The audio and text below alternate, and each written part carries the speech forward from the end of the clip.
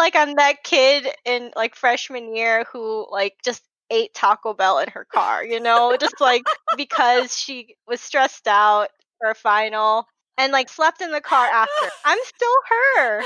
I just now I'm almost getting I have a PhD and then I'm going to get it. But I'm still that girl, you know?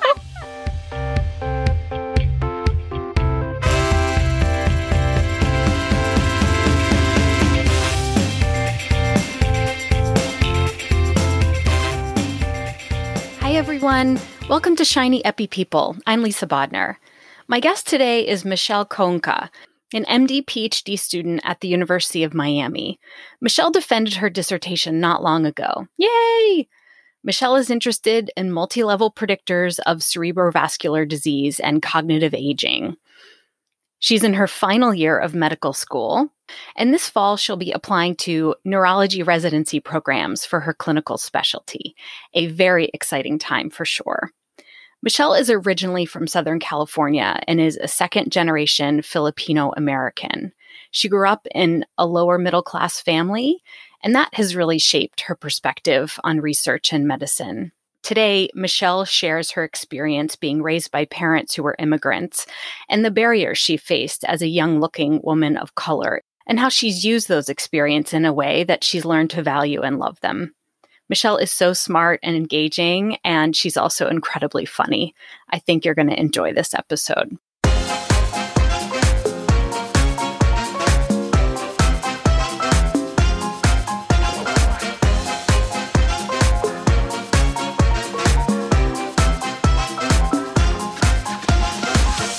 Hi, Michelle. Hey, Lisa. I am so honored that you asked me to be on the podcast. So happy you agreed to be on with me. I want to learn about how you got here where you are. So your parents immigrated from the Philippines. Yes. Immigrated to the US from the Philippines. Yes. Is that right? Oh my gosh. I had to look up immigrate and emigrate, and I was like, oh my God, I'm so stupid. I don't know which I one have is to which. Google it now. I'm going to trust your Google on this. Okay. Would you share with me why they wanted to come to the US? So they just wanted a better life for themselves, a better future. And then they built that for us and me and my two brothers. But I know my parents, they worked really hard. They, when we were living in West LA, they scraped all of their money for me and my brother to go to private school. But all our money went to that. I mean, we were not well off. And I would see my parents experience subtle racism. When did you start seeing that? So my dad coached my little brother's baseball team, and they made me go and do snack bar, which I was very good at. But anyway, I did a great job. I was sitting near the parents, and the things they would say about my dad's accent. I mean, I think I went off on a dude once, being like, "Shut up! Don't talk about my dad that way." I think I was maybe if my brother was 8, that means I was in my teens because he was the random child. He's. Do you call him that to his face? Oh, totally, Okay. 100%. We call him the random child, and so he's 8 years younger than me, and then me and my other brother. I guess it's better than calling him the unwanted child.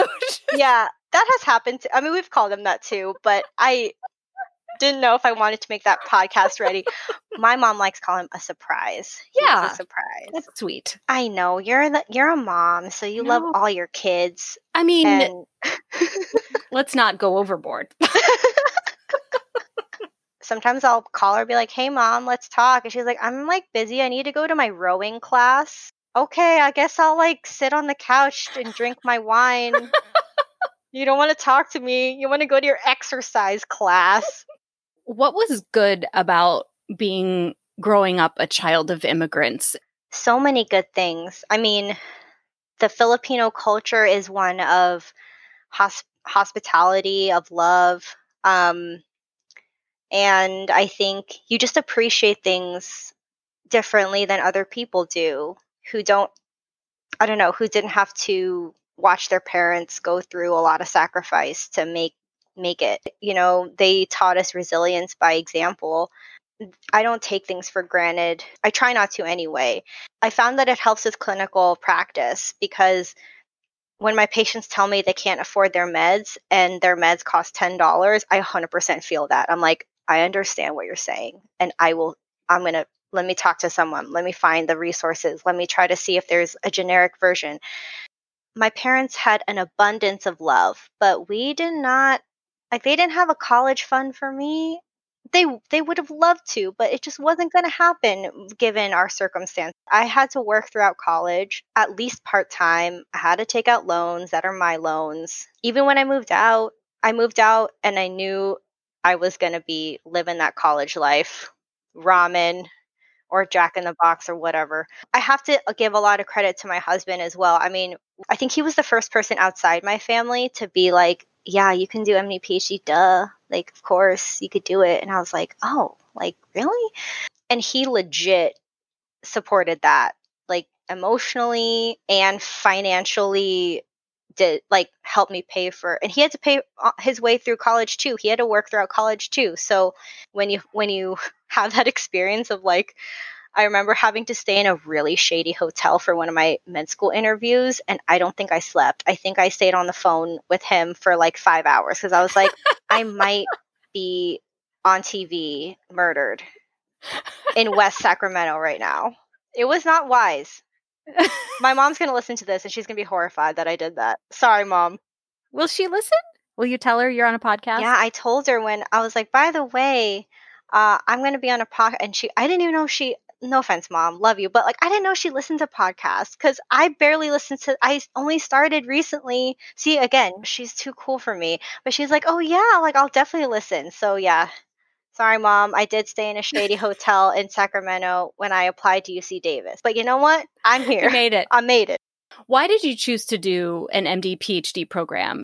I think it was all about mentorship. Honestly, I don't think I would have done it without Claudia Kawas and Maria Crata at UC Irvine. I wanted to do MD PhD. Like, I really thought that it was a good way to use what skills I had to help people. But I thought they only did basic science. So, and I spent 6 months in neuroscience and I was like, I don't really want to be in the lab all day. I don't really like this. Like, I'm sad. I guess I can't do this. And then towards the end of college, the postdoc in my lab was like, you should do an MD PhD in epi. And then I talked to my PI, Claudia Kawas, and she was like, if I could have done it, I would have done it. You know, she was hardcore woman of color in medicine. I knew she would have been able to do it if she could. And I was like, I should just do it. I know that I want to be a legit epidemiologist. And then my future mentor I met at interviews, Clinton Wright, throughout the first couple years of med school, like, really, really said, like, you have a knack for this. Like, keep going, do it. And then Tanya Rundeck did the same thing when I was in PhD world. So mentorship is key. I always tell, like, the younger MD PhDs, it does not matter one bit what they study. I don't care. If they had studied CVD epi or cancer epi, I would have done it because they were such good mentors. It doesn't matter, truly, in PhD. For all of you PhD students out there, pick your mentor you like because it literally changes. I've seen people go through bad mentors who don't end up in science, who should be in science. Like, they are bright, they ask interesting questions. These are often women of color, and then they just leave because they've had bad mentorship. It sucks. Like, these are the people that we should be keeping, not the people we should be pushing out.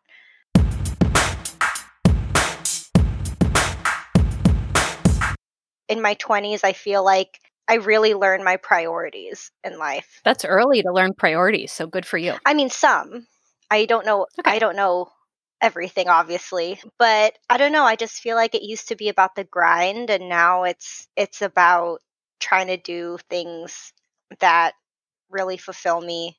And that's still the same job that I want to do. It's just I don't want to do it, without considering family and all that stuff. Do you think that change was it a slow thing or a quick thing?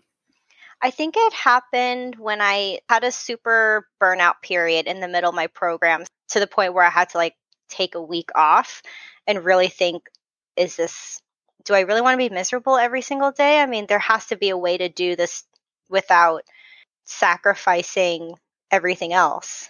That just doesn't seem reasonable. I was so tired. I was so miserable.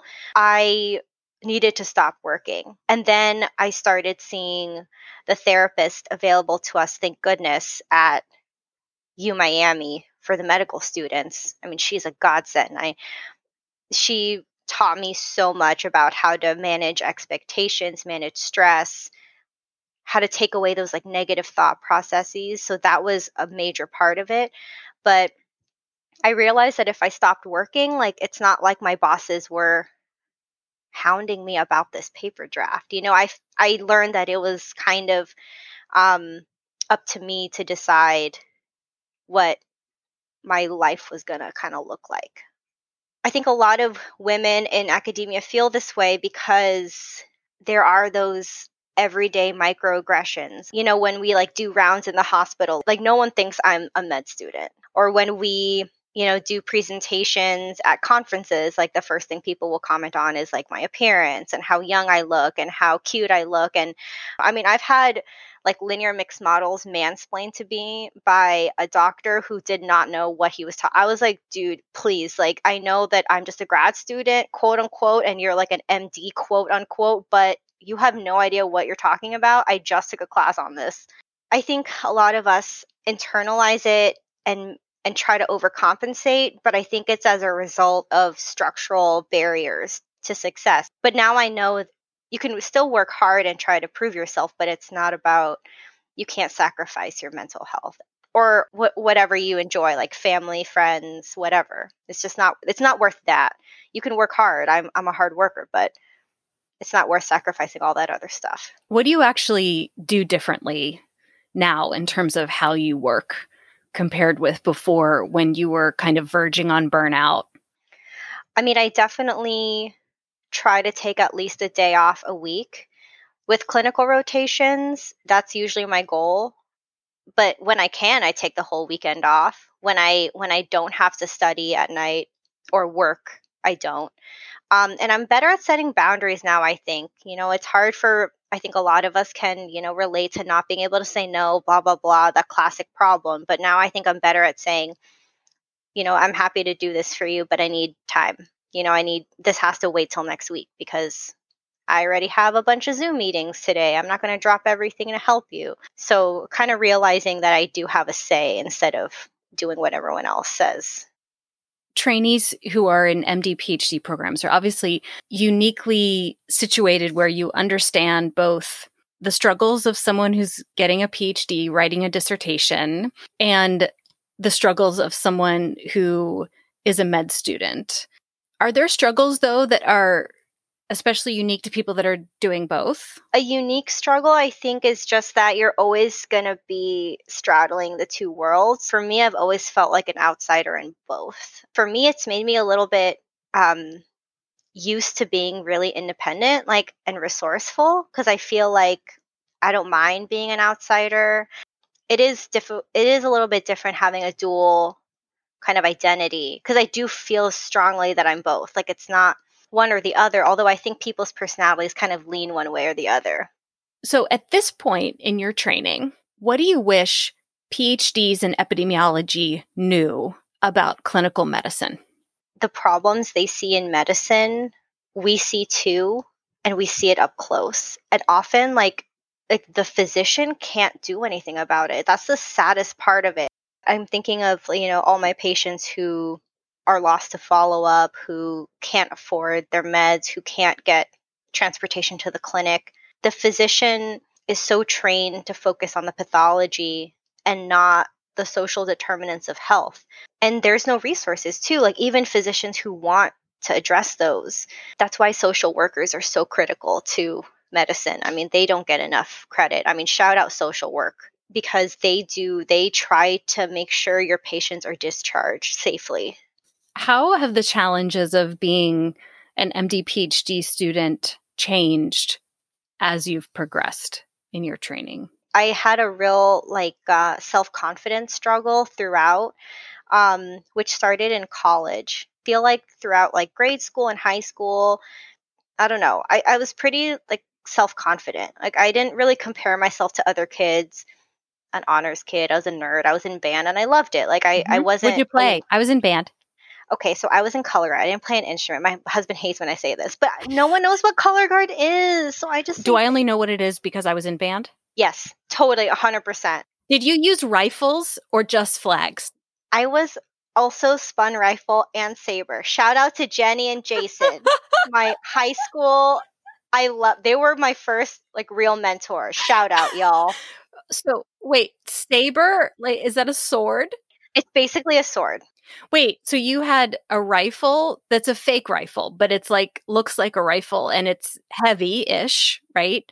And you kind of twirl it like it's a baton. Yes, and I tossed it in the air and danced and was a huge nerd, and I loved it. In Wait, another but what life, do you do with the sword? same thing. Dance around with it, toss it in the air, try to catch it, try not to hit people. Did you swallow it? No. You know, I like to post a photo of people at least. I definitely have color. Okay, thank you. 110% I have I 'em. need that. I'm going to call my Oh my mom. God. She has everything. Okay. What is your mom's name? Mylene. Mylene, find us the photos. She's going to love this. You can go to your rowing class, Yeah. but your priority is finding the photos of your daughter holding a fake rifle. And glitter, like a lot of glitter, a lot of like bright eyeshadow and blush. Just like a lot of blush and hair gel.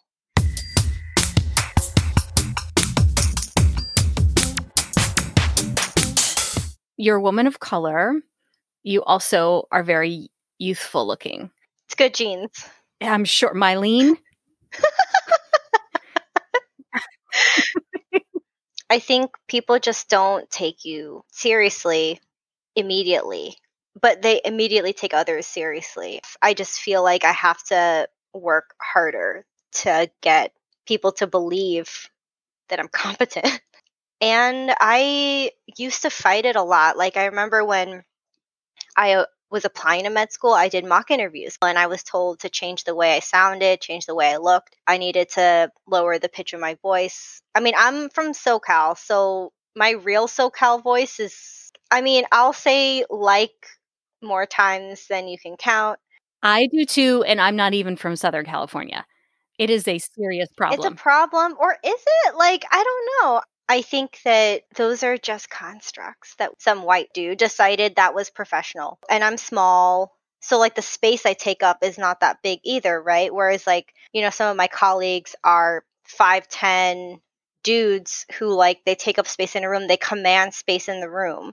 Yeah, unfortunately, sometimes patients would be like, "Oh, you're too young to be a doctor." That's from patients, you know, who I help to care for, and they eventually listen to me. But I don't know, I'm trying to work on just being a little bit more compassionate to people about that. I really try to think about how scary it is to be a patient in the hospital. I mean, we get so acclimated to the hospital. The hospital is not a normal environment for anybody. It's scary, it's cold.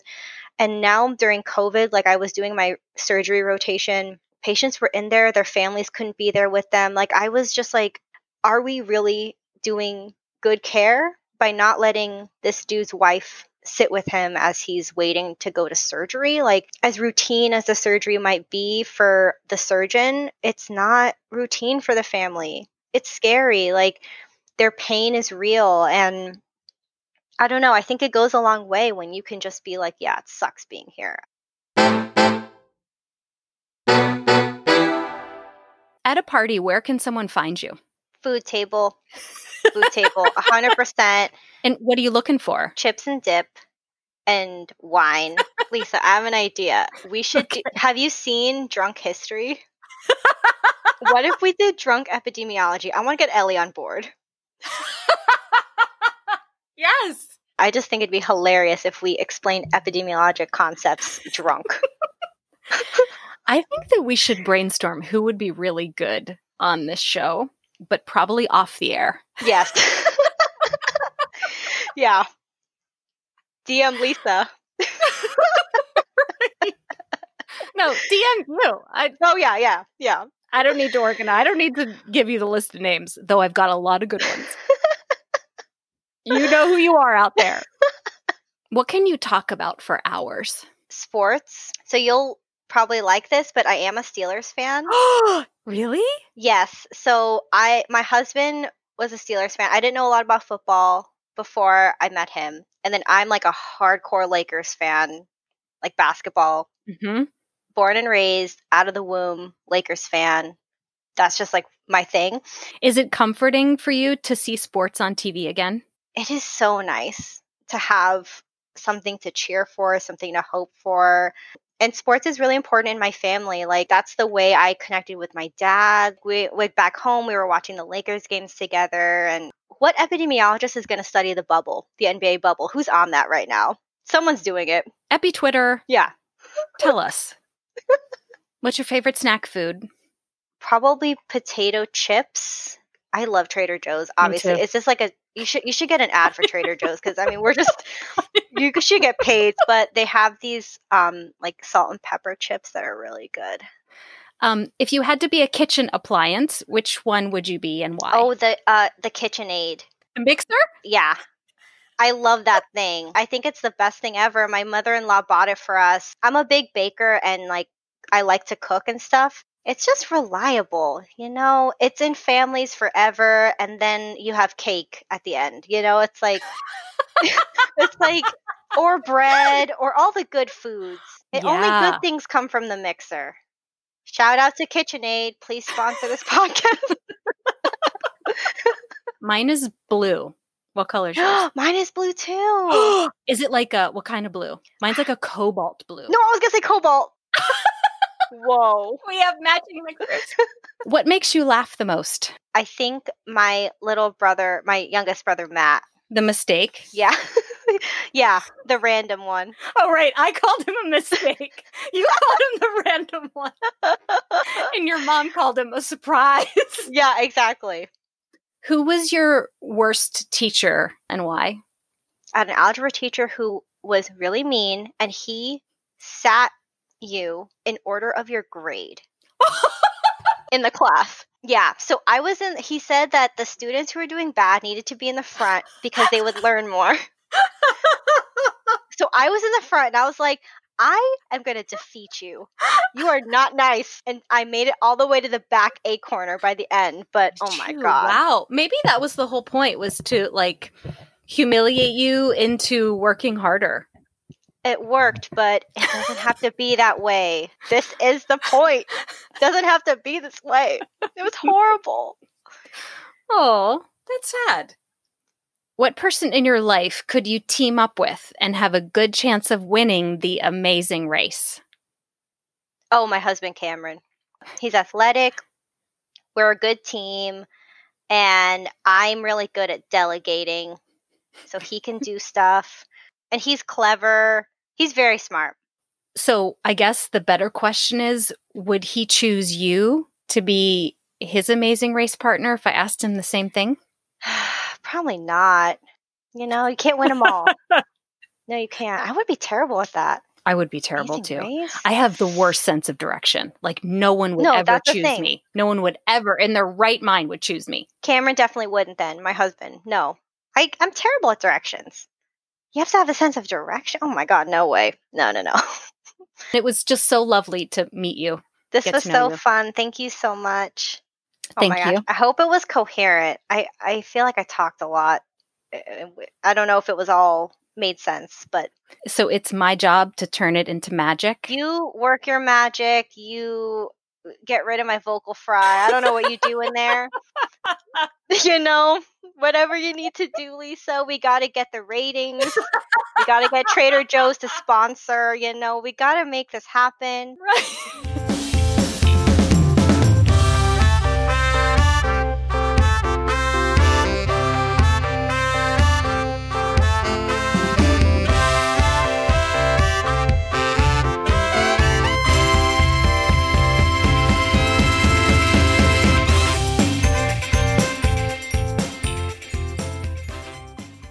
I realized that something we didn't do at the beginning was say hello.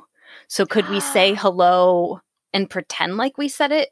Yes. At the beginning? Yes. That was my fault. No. It was because we got on and I forgot to hit record. And then if we said hello, but I didn't record it? So this was my fault purely. But I think we need to go back and I'll dub it in at the beginning. Yeah. Okay, you ready to pretend like we're just meeting each other for the first time? Yes, I am ready. Hi, Michelle. Hey, Lisa.